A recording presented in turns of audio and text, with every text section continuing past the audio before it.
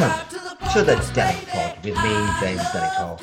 And I'm really excited about this week's special guest. And I know I always say this, but actually, I have had him in mind for quite some time to get on the podcast, because he's one of the very few people who's really been calling out the lockdown. But certainly one of the very few people in business. His name is Luke Johnson.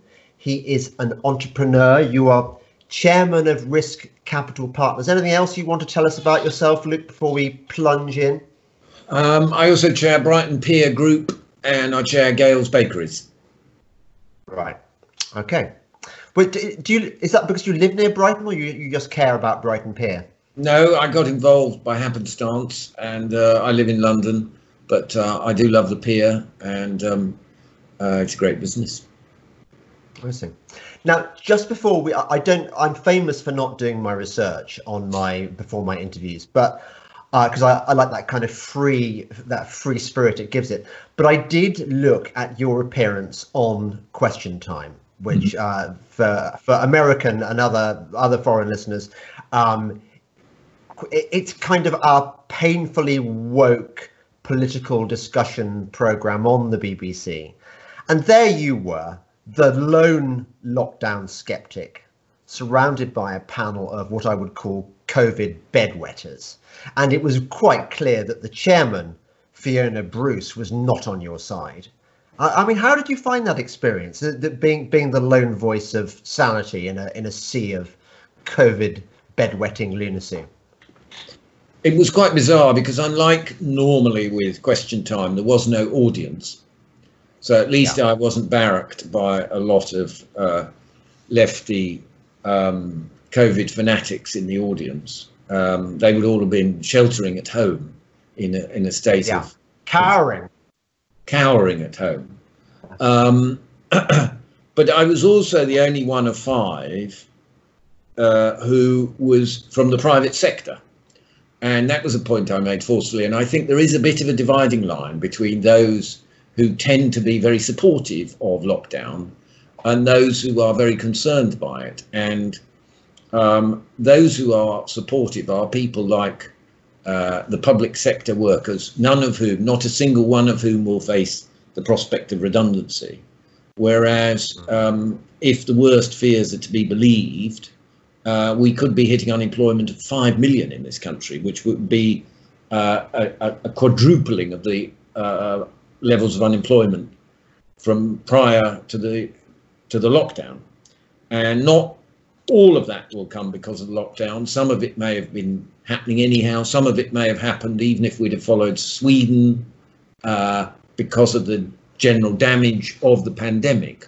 But I would argue that a great many of those jobs will be lost because of the collateral damage of lockdown and the misery of millions of unemployed is not something to take lightly. And you could see across the other guests that it barely registered for them in terms of importance. They think in that way that they're jobs for life, defined benefit pensions for life, and, you know, whether it be NHS, teaching, civil service, the police, union boss, the transport unions, they're all right, Jack.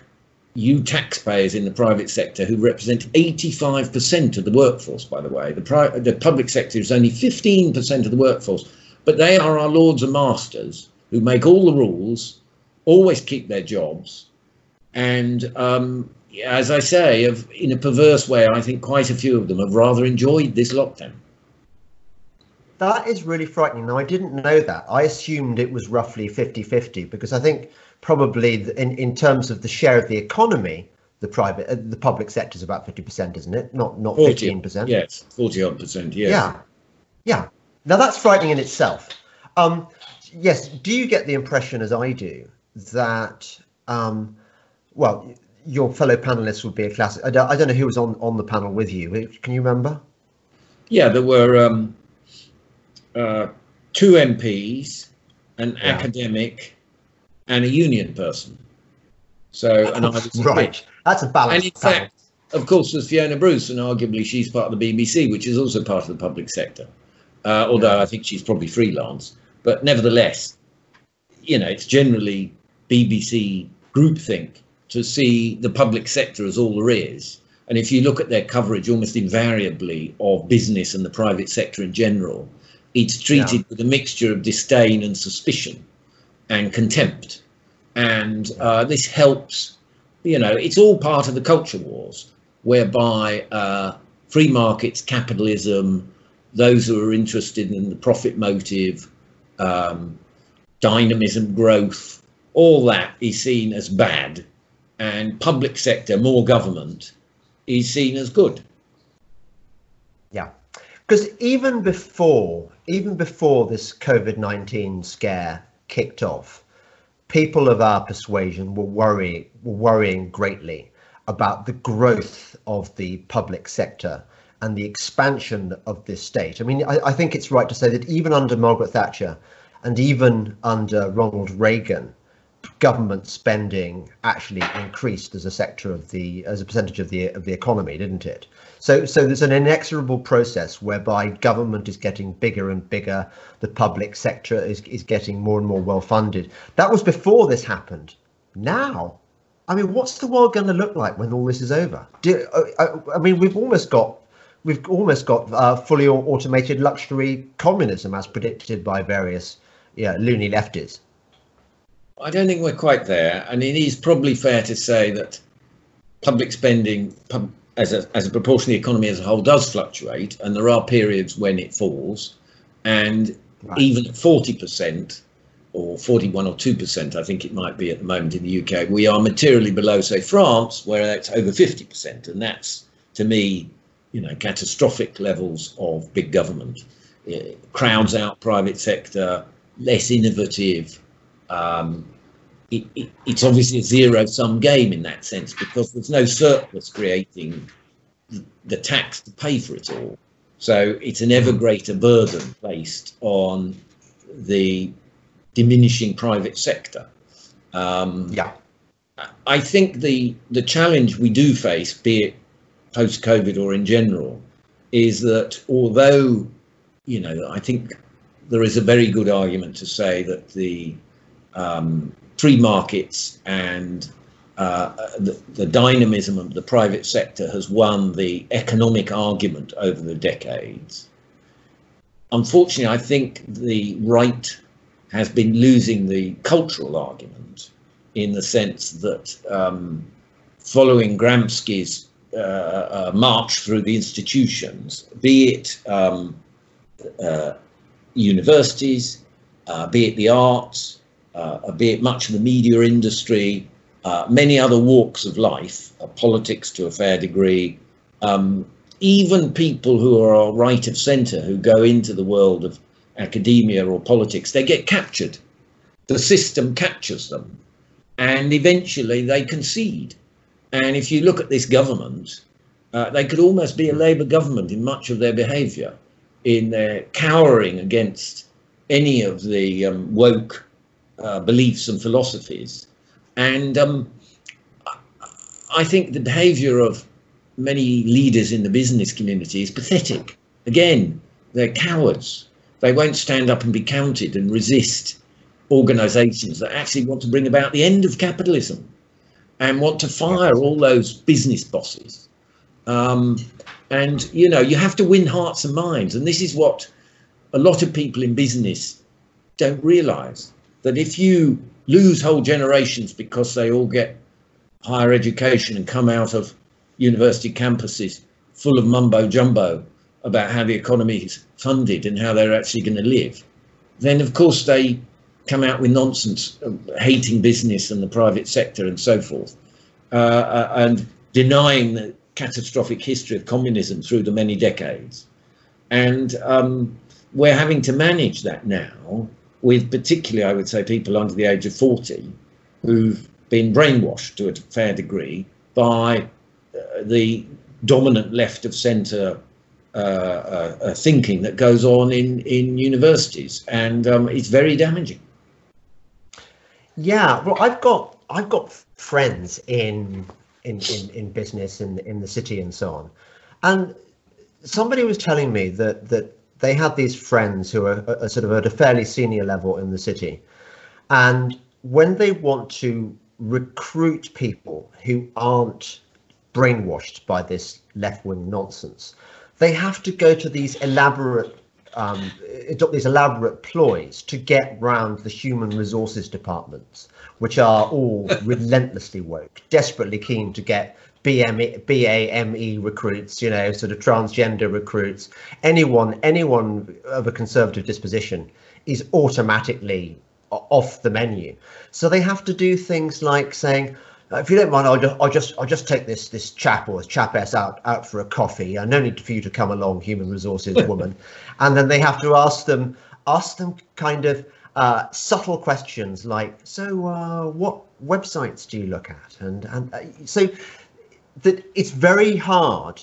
You must have seen this, to escape the tyranny of woke in business, which ought to be, I mean, the business of business ought to be about doing business, right? It ought to be about the bottom line. It ought to be about generating value for shareholders.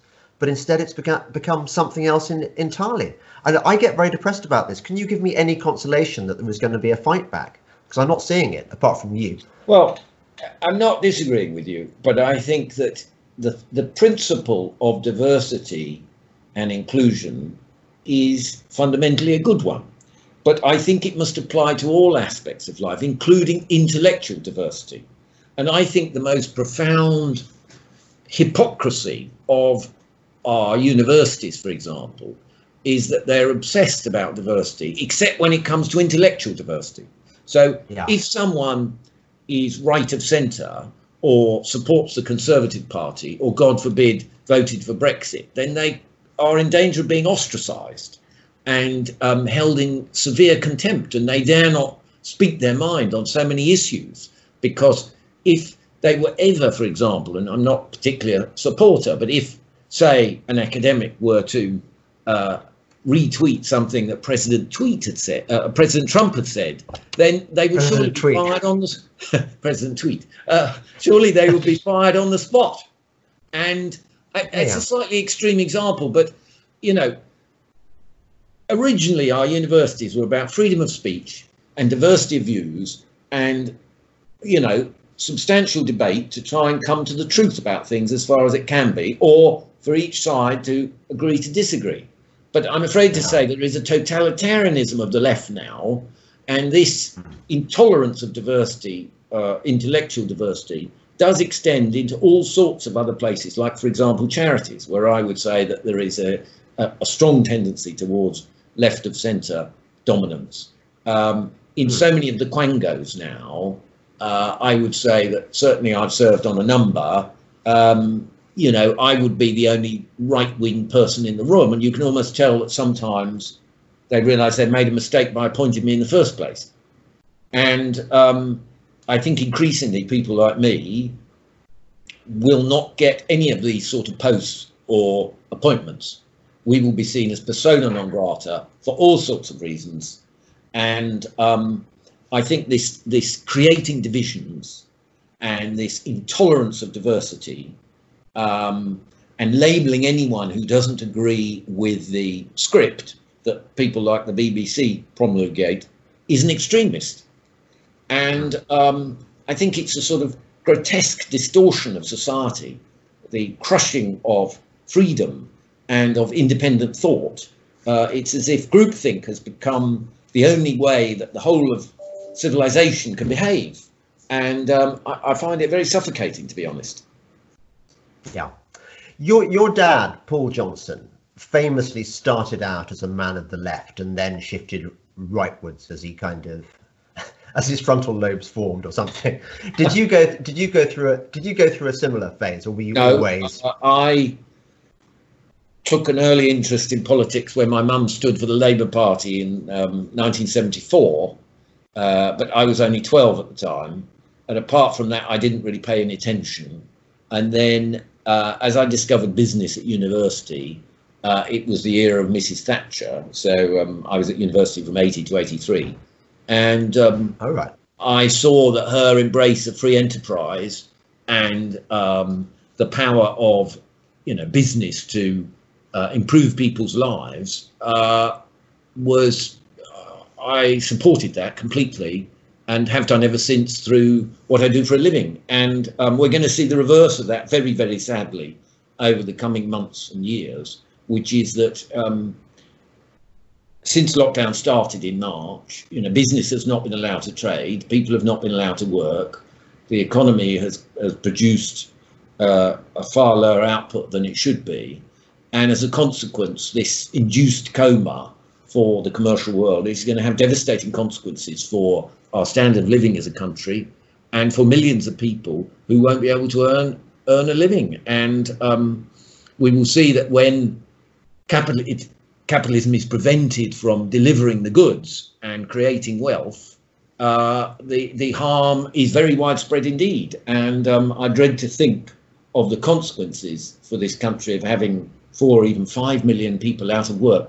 That hasn't been the case for many decades.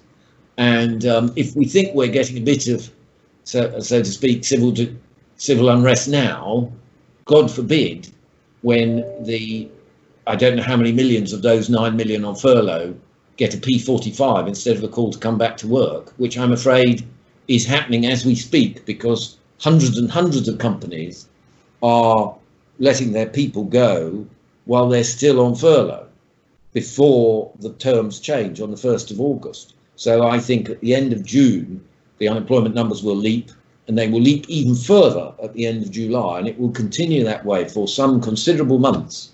And I'm very fearful that this idea of a V-shaped recovery, where there's a rapid upturn and suddenly all these businesses re-recruit those people, it's not going to happen, because a lot of these companies, I'm sad to say, are going to shut for good and not reopen. Yeah, I think we're in what I've been calling a perfect storm of stupid, in that, for example, the running down of our police force, or police, I don't know what they call them now, but they don't like to use the word force because that sounds far too like keeping law and order. Yeah, so the police have been completely emasculated. I mean, quite literally emasculated with the recruitment, painting their fingernails and stuff in solidarity with God knows what. And then you've got academe, which is now, I hate to use the phrase not fit for purpose, but I mean, I genuinely do feel ashamed to have been to Oxford, or rather I don't, because it was different back then, but I look at Oxford and Cambridge now and I think you are just totally over. So you've got that, you've got a Conservative party, Conservative government, which isn't Conservative anymore, and looming on the horizon, as you say, it hasn't arrived yet, is this like a kind of Zulu impi just over the hill, waiting to get us with their assegais, is this massed unemployment. And we haven't even experienced it yet. And already there are riots in the streets of London, which the police already are proving themselves unable to contain. So I'm really pessimistic about what's coming. And I just, well, I mean, can you give me any sops of comfort? Well, ultimately, as an entrepreneur, I've always believed in the energy and the enthusiasm and the optimism of entrepreneurs. And, yeah. They are resourceful people, and every generation brings forth a new lot of inventors and creators and get up and go people who take risks and start new things and develop businesses even during the toughest times. And they're a resilient bunch as a whole. So I place my faith in them. They do require rule of law, and they require property rights, and I hope that our government can get a grip. It does feel to me in recent months as if those things have been slightly falling apart, and the government has sort of veered between almost totalitarianism and losing control of the entire thing. And I do worry that people, perhaps a lot of people, don't have the respect they did for the authorities even at the beginning of the year, because they're beginning to see that this entire removal of their freedoms, unprecedented ever in peacetime, has been a mistake and has been badly executed. And, they only govern with our consent. And when we decide that actually we're no longer willing to be compliant about this, then the whole facade collapses. So I hope we haven't reached that point, because clearly for those, who have businesses to run, rule of law is very important. Yes. Generally speaking, this country has been in the top half dozen, I would argue, anywhere in terms of the justice system, in terms of, the lack of corruption of our public servants and so forth. You compare it to so many dozens and dozens of countries in many, many parts of the world, which are not safe places by our standards to do business. And I think it's one of the big reasons, one of the hidden reasons why we've always tended to attract lots of overseas investment, is because, foreigners feel they can trust us and they can do business here, and there won't be a kleptocratic state or whatever, and that the court system works and they can enforce contracts and all the rest of it. We must maintain that. Otherwise, we will no longer be seen as a safe haven. And if we no longer attract foreign investment, then it will mean reviving our economy will be even harder. So ultimately, I've always been an optimist. I believe in our country. I believe in free enterprise, and I hope we will recover. But I do fear, certainly for 2020, it's a complete write-off. Things will get worse before they get better, certainly on the economic front, certainly on the unemployment front, and possibly on the political and cultural front. We need to come to our senses. It may be that as a nation, eventually there will be a serious wake-up call, and we will realise that we are not as rich as we thought we were. We've been living beyond our means. We need to work rather harder. We need to get back to school. We need to get public transport working properly again. We need to redirect the authorities towards the true priorities in society, rather than identity politics and nonsense, and focus on the basics, because I think an increasing number of people are realizing gradually that those are the things that matter, rather than a lot of woke rubbish led by, organizations like the BBC, amongst others. Yeah. Well, sure, I agree that everything you say, these are all desiderata, but actually I look at what the government is saying, and I'm not really getting many signals, apart from they're paying lip service to the notion that lower taxes are better than higher taxes for boosting economic growth. I'm hearing a sort of neo-Keynesian policy coming down the line. For example, they still seem to be wedded to their version of the Green New Deal. They still seem to imagine that by making energy more expensive, and bigging up the renewable sector, which, as we know, is a huge waste of money. They're still talking about, they haven't scrapped HS2. So where are you getting the idea that there might be a kind of entrepreneurial revival, when even a Conservative government is talking about bigger government, more spending? And also, while we're on that subject, you talk about 5 million unemployed people. I would imagine the government solution to that is going to be not let's get out of the way and let the private sector generate more growth. What they're going to say is, yes, we must give these people jobs. We must pay them through the already hard-pressed money of the private sector. We must pay these people to work. I don't see any cause for optimism there. Well, you may be right. I fear that this is a government that has already got the taste for massive intervention, just as the power of some of the things they've done has clearly gone to their head, where on a daily basis they make threats about, if you're not careful, we'll shut the beaches, or whatever it may be today. So, they are behaving like politicians, I'm afraid, always do, which is that they get carried away with their own megalomania. You may be right. I rely on the private sector to do the heavy lifting, not government. And I think one of the great flaws of modern society is that when things go wrong, we always look to government for solutions and answers and money and so forth. And, yes, we've borrowed now a total national debt of over 2 trillion. It's well over 100% of GDP now, and rising never again before in peacetime as it reached that level. And, things on that front could get worse, because I think, a lot of taxes have been deferred for a lot of companies and individuals, and they're going to find it difficult to repay those taxes when they come due. It is a perfect storm. As I say, I think it's going to be an extremely difficult 6 months, and it's astonishing to think this is a Tory government. They're not behaving very like a Tory government. Admittedly, they face the crisis of COVID, but if they had perhaps behaved rather more like the Swedish government in their independence of spirit and in their faith in their people, then we might be in a rather better place. Unfortunately, they didn't. Yeah.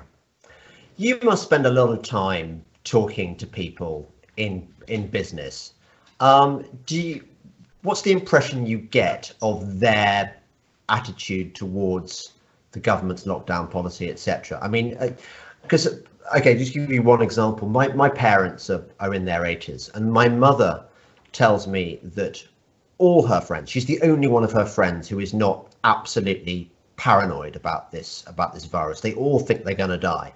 And when I go to the supermarket, when you go to the supermarket, I imagine it's the same.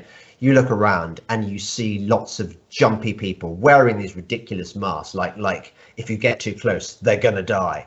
And I'm just wondering, is that kind of bedwetting attitude prevalent in the business community, or is it just the general populace which feel this? I think it varies a lot. I mean, I think older people, not surprisingly, because those over the age of, say, 65 and those who've already got another condition are much more vulnerable. So in a way, you can't blame them for being more frightened. I think what's really bizarre is the one truly effective policy that the government have had. You know, they've had lots of policies like track and trace failure, testing failure, quarantining visitors in February and early March failure, lots of things they've got wrong. The one thing they've done really well is Project Fear 2. Their propaganda has helped scare the country rigid. And there was an Ipsos Mori poll today that showed that of 27 countries, we are the one by a material amount where people think COVID is the worst thing that we face as a nation, out of 27 countries. We are more frightened than any other country. And I think even though the economic projections suggest that our economy will shrink slightly less this year than the French or Spanish, I think those could be optimistic, because I think our fear is so embedded now that it's going to be harder to get people back to work, to school. It's going to be harder to get the unions to run the transport so people can commute. It's going to be harder to get the teachers back to schools. And as a consequence, I think that we will be slower to recover as an economy. So I do think it's quite possible that we will perform worse than any other comparable nation in terms of the damage this has done to us. And it will be very largely self-inflicted, not just the impact of the lockdown itself, but the government-induced fear, the protect the NHS and all the other mantra, which, you know, as you know, that was another catastrophic mistake I think the government made. They became so obsessed about protecting the NHS, they didn't protect the most vulnerable people. They decanted vulnerable people, some of whom were infected without testing, into care homes where they infected other people. And that is where an alarming proportion of people have died. And this is a serious scandal that will come back to bite these Tories. And the left, you know, amongst many of the lockdown bedwetters, they're playing a political game, of course. It's not just that they're enjoying sitting in the sunshine on furlough or whatever, or they work in the public sector. They're loving the fact that it's a Tory government in power and they're writhing. And so anything this government does will be criticised. And I am certainly criticising our government. But for them, it's a political game. And they are very destructive people because they don't really care. You know, they're arsonists in a way. They don't care if they burn the economy and destroy millions of jobs. Because as far as they're concerned, you know, the great march towards a left-wing paradise, it's the price worth paying. Yeah, totally. I mean, they want to generate the environment that foments revolution. That is the deal. So who do you blame? Well, it's easy to blame all sorts of obvious big figures. Clearly the cabinet take responsibility. I think we were very unlucky in that Boris got ill, and I think his apparent, near-death experience changed him a lot in terms of his attitude, and his absence in a critical period meant there was complete paralysis in government. So I think that was very bad on many levels. I think, as I say, that the long march through the institutions, like the police, for example, and indeed, obviously, the civil service and all the quangos, and the medical and scientific worlds, because of the NHS, and therefore essentially every doctor works for the government, all these organisations are biased to the left. And so, A, they're suspicious of the Tory government. B, they know nothing about economics. C, they are suspicious fundamentally of the private sector and business, even though, as I say, the private sector is 85% of all jobs in the economy. They take the taxes for granted that pay their salaries and pensions, and forever feel that they're not rewarded well enough, and then they should be getting more. And the cult every Thursday evening for 10 weeks of clapping the NHS, all very well. My wife works for the NHS, it happens.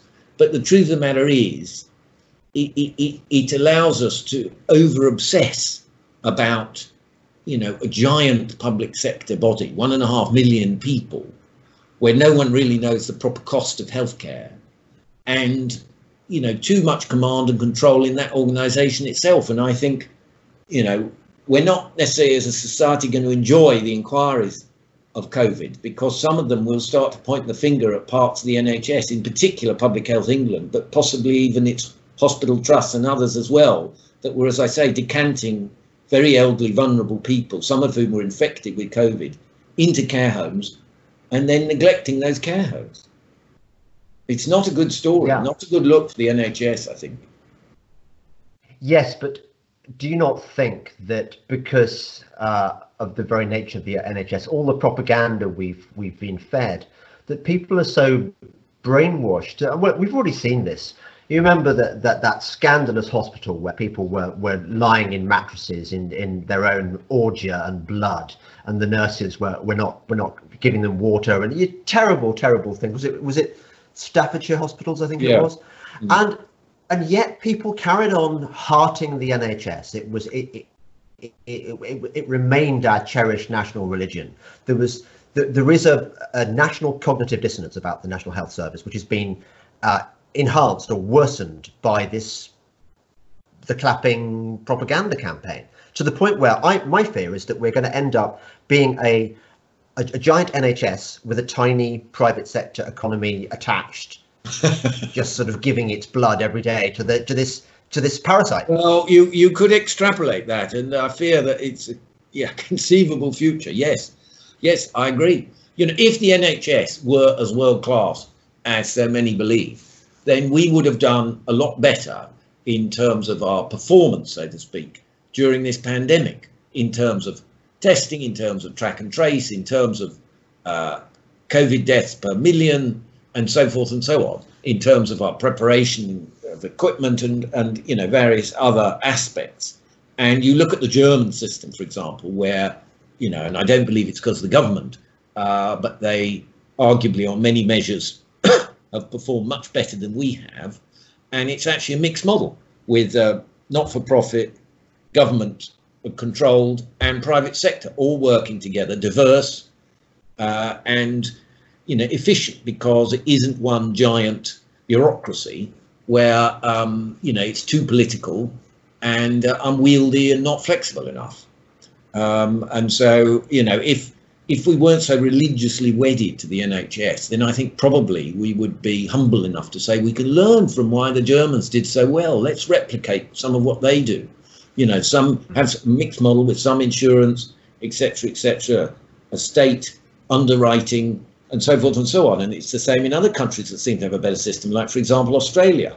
But no, we have to stick with our tried and tested political vehicle, which is a juggernaut, which, as you say, threatens to crush virtually every other part of our society because it is so hungry. Yeah. So when the lockdown began, I think we can probably agree there was a reasonable case to be made for caution. It was that the disease was an unknown quantity. We didn't know whether it was bioengineered. We didn't know how virulent it was. We could probably have guessed that the Swedes did, but anyway, on the precautionary principle, maybe, just maybe, it was worth locking down for 3 weeks. But here we are, 3 months on, 13. And I think 13 weeks, is it? This is the 13th week. And I think any halfway informed person, which surely must include the cabinet, I mean, they must have access to the same information that we've got access to. Far more access. Will have done some. They'd have done their background reading. They'd have listened to, well, I mean, people like Dr. John Lee in The Spectator and Michael Levitt and what's he, Professor Israel, I think, the professor in Israel anyway, who says that whether you have a lockdown or not a lockdown, it makes the disease follows the same trajectory, and it's all over pretty much as it is now in this country. Given all this, why do you think it is that the government is persisting with the charade? For example, when the pubs open, they're not going to open properly, are they? They're going to open next week, and they're going to be hedged around with these rules like you've got to give your name so that they can trace you, your name and address, and you've got to keep a sort of one. Have you got any theories on why this?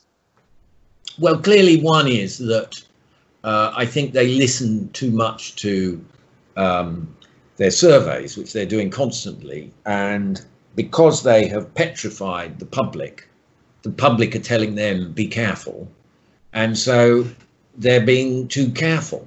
Actually, they should be bold and leading the public and saying it will be safe. That's an awful word, safe, that has no, scientific meaning at all, in fact.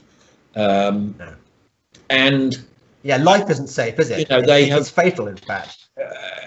The trouble is that for the scientist advisors and indeed the politicians, there is no penalty for being too cautious, not in the shorter term anyhow, because the economic and other consequences, the depression and the destroyed schooling and the missed cancer and heart appointments, that the collateral damage of lockdown, those consequences flow over a longer period and they're much harder to attach directly to lockdown. So the criticism will be much more diminished, whereas because of the obsession with the daily death toll and the idea of second waves and all this, hyped up nonsense, the politicians are paranoid and unschooled in the science. I have more medical qualifications than the entire cabinet put together, and I left medicine when I was 21. It's utterly pathetic.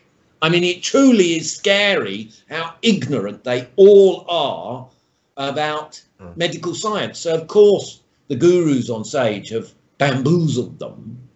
And I would say that for SAGE itself, partly in order to avoid criticism of the fact that the lockdown and various of the other strategies and policies have not been well executed, that it's in their interest to keep the fear going in a way. They don't want normal life to return because A, then they're out of the spotlight, and B, then there will be the inevitable difficult questions to answer.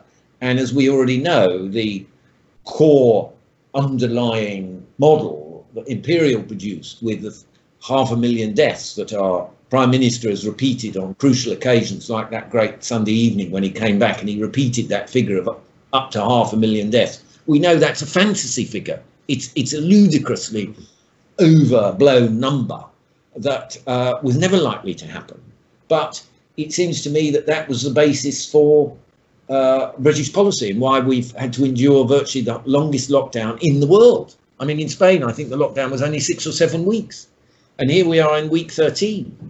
And I think they caught themselves in this sort of circle of fear and nervousness about criticism. So it's the way they see it, they've built up not just the anxiety amongst the public, but even amongst themselves. And I think that the anxiety itself can be contagious in a way. How do you explain You've got a column, haven't you? I think in the Yeah. Sun Times. Have you still got a column? Yeah. Yeah. How do you explain what can only be described as the media's piss poor performance in all this? I mean, to a newspaper, and of course the broadcast media has been the same.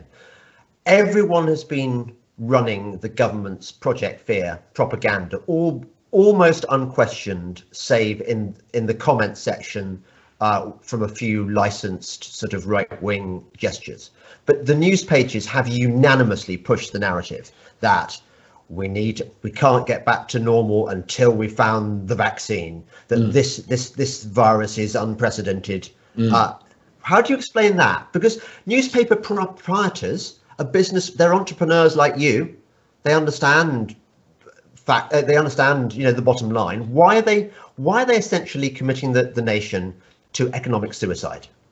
It's a very good question. I'm not sure. I think for places like the BBC, it's obvious that I think, Ofcom, the regulated broadcasters, were told by Ofcom that essentially they had to toe the government's line, and scepticism was not really allowed by law, which again I think is grotesque suppression of free speech. But anyhow, I think for newspapers, if it bleeds, it leads, and I think scare stories can help sell copies, I'm afraid, and get clicks. So I think in a great many cases, editors believed, possibly correctly, that they would sell more copies if they had more terrifying articles. To give them credit, I think the Telegraph has had quite regular, and particularly in recent weeks, sceptical pieces from a number of journalists. I think the Spectator's done a pretty good job throughout. I think this new magazine, The Critic, has done a very good job.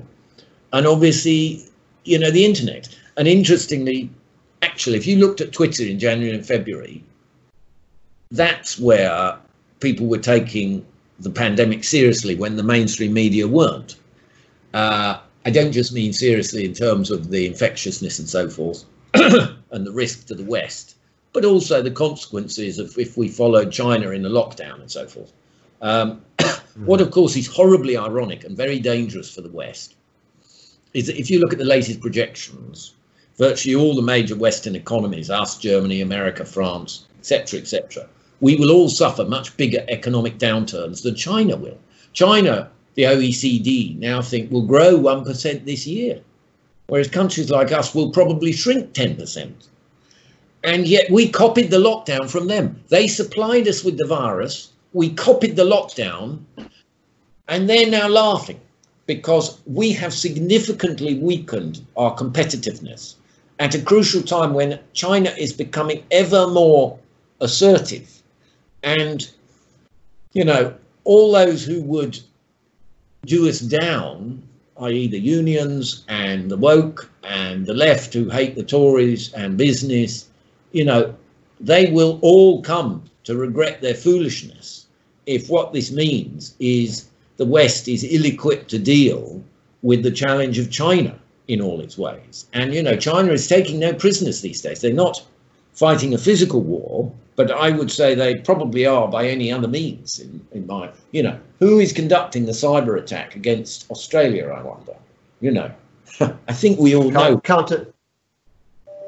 Yeah. And also, of course, that China is going to have, relatively, if its economic growth is 1% up and we're 10% or more down, China is going to be able to hoover up distressed assets, isn't it? And increase its grip, its economic grip on the economy.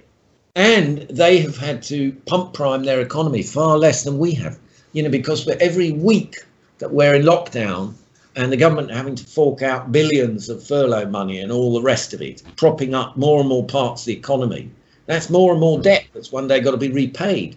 And over-indebted countries are not fit and growing ones. If you look at us after the Second World War, we were essentially bankrupted. And it's one of the main reasons why Britain didn't enjoy anything like the growth in terms of its economy right up until the era of Thatcher, through the 50s, 60s, 70s, etc. We were the weak man of Europe. And it's because, amongst other things, we inherited a great deal of debt fighting the Second World War. And, you know, we're going to be in a poor position coming out of this. And that's a big worry in terms of, you know, Brexit, because we will have an independent pound. We're obviously not part of the euro. And I am, as it happens, in favour of leaving the EU. But nevertheless, we will be more vulnerable in certain respects if our economy is in a poor shape. And I fear it will be. So I haven't given you much room for optimism, I'm afraid, dear James. I'm sorry about this. I didn't mean to be a sort of house pessimist. That isn't my style. I am feeling quite gloomy about our prospects right now. Hopefully, things will pick up and it will be better than one's worst fears. Well, I did rather lead you in that direction, Luke. I mean, I did rather encourage you. Now, I cannot waste a time with you without asking you, as an investor, do you find times like this really exciting because of the massive fluctuations in markets and the buying opportunities, or do you just get depressed by it all? Well, I tend not to be a speculator in stock markets because I tend to buy large percentage holdings in private businesses and own them for some years and get involved actively in helping to grow them. And I only have a small portfolio of businesses that I, you know, own and actively involved with. So, you know, I pay less attention to the, you know, fluctuations of the London Stock Exchange or Wall Street. I think in terms of opportunities now for people like me buying companies in distress, say, there are some. And I have been spending time over recent months looking at possibilities, trying to find businesses to save and rebuild. And, you know, there are some. So despite my pessimistic talk, I haven't given up on this economy by any means at all. I want to continue to buy and grow businesses here. It's not easy because obviously all the uncertainties we've discussed and a lot of the fear and the lack of confidence. No, I would say it's one of the least predictable climates I can ever remember in terms of investing. And I think, you know, probably stock markets in general are overheated. It's clearly partly because there've been so much money printed in the UK, US, etc. So much government pump priming that interest rates have gone to more or less zero. And as ever, whenever governments flood the system with cash, it ends up in inflating asset prices, and that's what it's doing, I'm afraid. Right. You know, share prices almost always benefit directly or indirectly from government liquidity, which is what they've done in unprecedented fashion in the last 4 months. Do you think that if you divide the world historically into post-COVID and pre-COVID, the world where you made your money was to do with, you know, what companies like Pizza Express, Patisserie Valerie, which in those days would have made total sense because people we were a service economy. People, you know, you very cleverly caught the growth in cafe culture. In people were dining out a hell of a lot, weren't they, in the days before COVID? But in order to do that, you need disposable income, which I think people aren't going to have so much. I mean, is there any hope for the hospitality industry in this new world, or is this the perfect buying opportunity? Are there going to be so many distressed assets that you can move in there like a hungry shark? Well, this is the decision I'm having to make when looking at businesses, because mostly the sort of businesses I've been pursuing have been in this type of sector because it's a very large industry, and obviously there are a number of businesses that are struggling in need of capital and refinancing. It's a tough call because up until the 4th of July, in theory, no pub or restaurant or cafe can actually open and seat guests. But from the 4th of July, they will be allowed to resume business, and we will then find out, you know, will they recover quickly to previous levels of revenue or not? And as you point out, if people are nervous about their jobs, if people haven't paid their mortgage, if people are worried about debt, then they're not going to discretionary spend on eating out so much. And 4 months of not eating out and drinking out, people may have changed their habits. They may have used to eating and drinking at home, and obviously it's cheaper to do that. One hopes not, because I've been in this industry for over 25 years and I don't want it to suffer. But clearly it's going to shrink, and I would say probably 5 to 10 to 15% of the business of the sector, the industry, will shut one way or another. And it may take a few months, but they will go out of business. And so that reduced capacity, you hope, will mean that the survivors can prosper. But I don't think it's guaranteed. I think it will be a hard climb back. And I don't think there will be easy, cheap pickings, because I think although prices of stuff, clearly distressed businesses, are lower than they were 6 months ago or whatever, that reflects the reality of a much tougher climate and more difficult conditions. Yeah. No, I was thinking about trying to use my own experiences and extrapolating from that. On the one hand, I'm looking at my bank balance and seeing, this is great. I've saved a few bob because I haven't been spending, and I haven't been spending on my Pilates class. I feel sorry for my Pilates teacher. I would have carried on if I'd had the chance, but I didn't. I'm thinking of my hairdresser. I've shaved my own hair. Again, I'd much rather be paying a hairdresser to do this. But at the same time, another part of me is thinking, God, I want to get out and spend that. I want to go to a pub. I'm not a great pub goer. I want to go to a pub and have a pint of beer. I want to go to my favourite London restaurant, Pied à Terre, to have their delicious lunchtime menu. And I suppose it must be hard for you as an entrepreneur trying to work out what to predict the future, basically, because it could go either way. People could just stop spending money because they're all unemployed and they don't want to spend anymore, or there could be this massive rebound, the V-shaped rebound. Well, I don't believe in the V-shape, and I do think there'll be permanent damage, and I think that the sector will shrink. The best operators, the best financed, the most popular will recover. Others will have to restructure and shrink their portfolios, and it will be tough going, as I say. And it's not the only sector. Many others like travel and theatre and live performance, these are all suffering enormously, and that's not going to change anytime soon. And there are many related and other industries like oil and gas and automotive and so forth that are also in pain. So I don't think the idea that there are 9 million people furloughed, that is out of 33 million working population. That's an enormous number. And that shows the number of businesses that are, in an induced coma. And like with a human being, when you put them in an induced coma and you bring them back out, it doesn't always work. And for a lot of businesses that are coming out of the induced coma, they may not actually still have a heartbeat, and or the owners may have just lost courage and gone.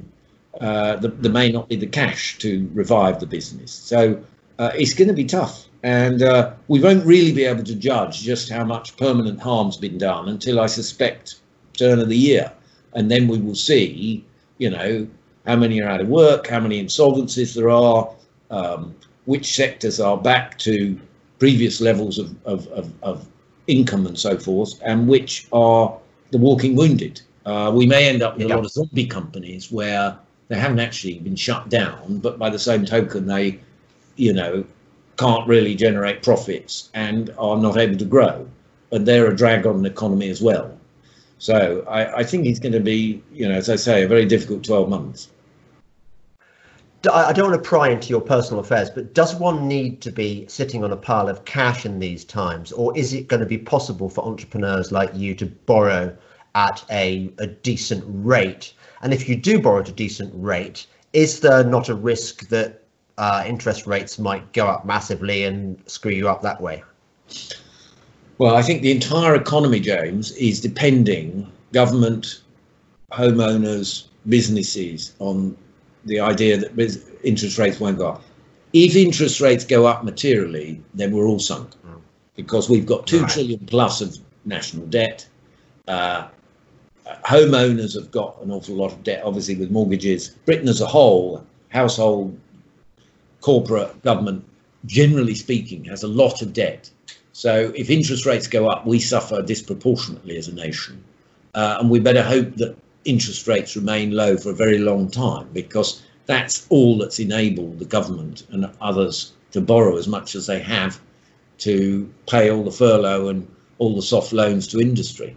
I would say that if you want to be able to move quick to take advantage of distressed businesses, then you need to have cash rather than need to be able to borrow it, because mostly banks won't lend you money to do these sort of deals, which are high risk, high reward, and they're too dangerous for lenders. Yes, that was my question really. So you basically need to be sitting on cash, which means I can't be the next Luke Johnson. How did you? Let me ask briefly. How did you? So you read medicine. Yeah. How did you? Because you presumably didn't inherit the money from your dad.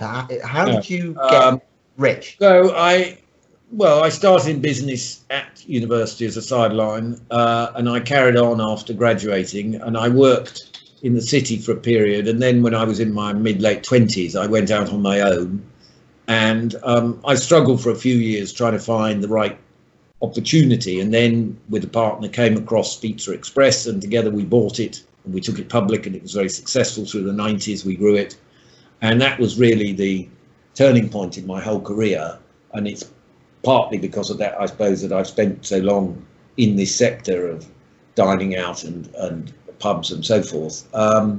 And although I've diversified and I've done things in healthcare and transport and other sectors, I've generally come back to hospitality and leisure, and it's where I've had most success. And I've obviously had flops as well as winners, but generally I've made progress. And I do believe passionately in the importance of entrepreneurs and in backing new businesses, and how entrepreneurs rather than big businesses are the ones that tend to innovate and generate the jobs, actually. And that's why in the coming years the government are going to have to stimulate entrepreneurship as much as they possibly can, because it's the thing that we need more than anything to get the economy and the jobs coming back. Yeah. Actually, this is interesting. This is going to be my last question to you, but I think it's quite germane to our discussion, which is, so you take an active role in the businesses that you buy. You help. I mean, presumably, when you were at Pizza Express, you were sort of making decisions to do with policy and stuff. Yes. Yeah. How do you deal as an entrepreneur with woke culture? How, for example, do you deal with human resources departments which want to force you to fly rainbow flags in the office and recruit people not because they're the best person available for the job, but because you can't micromanage. I mean, you as a CEO, whatever, a chairman, you can't look after every detail of recruitment, for example. So do you just lie back and just say, oh, I'm just going to take it from the woke culture, I can't fight it? Or can you resist in any way? Well, my experience has generally been that in the private sector, meritocracy and quality will out. And so, generally speaking, organizations choose the best people for the job. And I think there are plenty of candidates across all groups of society, and that often a degree of diversity in every sense can make it a stronger organization. I think what can happen, and I think it's more often in the public sector and in the non-profit world, is that you end up in the world of quotas, be it unspoken or not. And I think that is not healthy, because I think that undermines equality, and it verges towards discrimination. I think it's questionable even whether it's legal. And I think that you have to cultivate candidates across the piece to try and find those who have hidden skills and bring something different to bear. And I can honestly say that if, groupthink is very dangerous, and groupthink is more common when everyone on a board or in a meeting is from the same background. So actually you want diversity in organizations, because I think then you get different perspectives. And I think organizations with a degree of diversity are actually more resilient. And I do believe that, actually. That's been my experience. Yeah, but this is the first moment in our discussion where I feel... Not for the sake of it, because I actually think it produces, you're less likely to fall into the trap of everyone thinking the same way. Yeah, I sort of, this is what one of my other podcast guests was saying the other day. I sort of get it. But look, so suppose I bought Pizza Express and I wanted to set up, to decide who was going to run my franchise restaurants. I really wouldn't care if every single restaurant manager was black, transgender. It wouldn't bother me at all if I felt that their primary aim was making the customer experience the best possible, ensuring that the pizza crust was just right, just looking after the books, all that stuff. That's what I'd care about. I just worry that even by saying that it's important to have diversity, you're already halfway down that slippery slope. Because actually, diversity, why? I mean, you just want to get the best person for the job, regardless of whether they're all black or all white or all yellow. The job, and you must judge every individual as that individual and try to be, look at them on their own merits. And it's very difficult picking talent, because I've often made mistakes, and sometimes, the best people are from the most unexpected backgrounds. And that's, I think, for example, an awful lot of the most successful entrepreneurs I've worked with are not people who went to posh universities like you or I, that's for sure.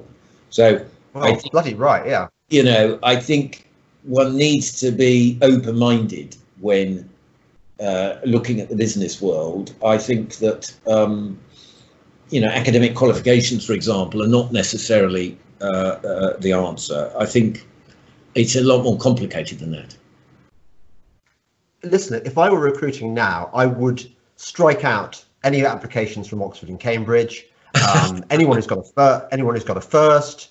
Probably most university graduates. I totally agree with you. I'd probably get working class people from people who hadn't had the common sense educated out of them by woke universities. Well, I do think that phrase common sense is a wonderful attribute, and I think we need as a society to get back to that a bit more. I think actually that's the biggest single ingredient in most walks of life success, good common sense. Yeah. Well, Luke, I wish you all the best. I hope you find your, what are they called? Sort of companies that you can buy up and transform into. Is there a name for them in the business? Well, they generally call them distressed businesses. Yes. Oh, I see. Right, distressed business. I hope you find your wounded fish thrashing about in the water, that you can come and gobble it up with your sharky teeth and turn into a whale. Yeah, exactly. Very good. All good. Right. Well, and listen, thank you for fighting the fight, because you have been about the only bloody businessman fighting against this nonsense. Not quite, but there aren't many of us. It's true. Yes. I salute you. Good. Thank you. Bye. Oh, one more thing. Anyone who's enjoyed this podcast, as I'm sure you have, please don't forget to support me on Patreon and Subscribestar, because actually next time I might be able to afford a makeup team to stop me looking sweaty when I get successful. I apologize for looking so rough now, but it is about the hottest day of the year. So that's all. Patreon or Subscribestar. Thank you. Bye-bye.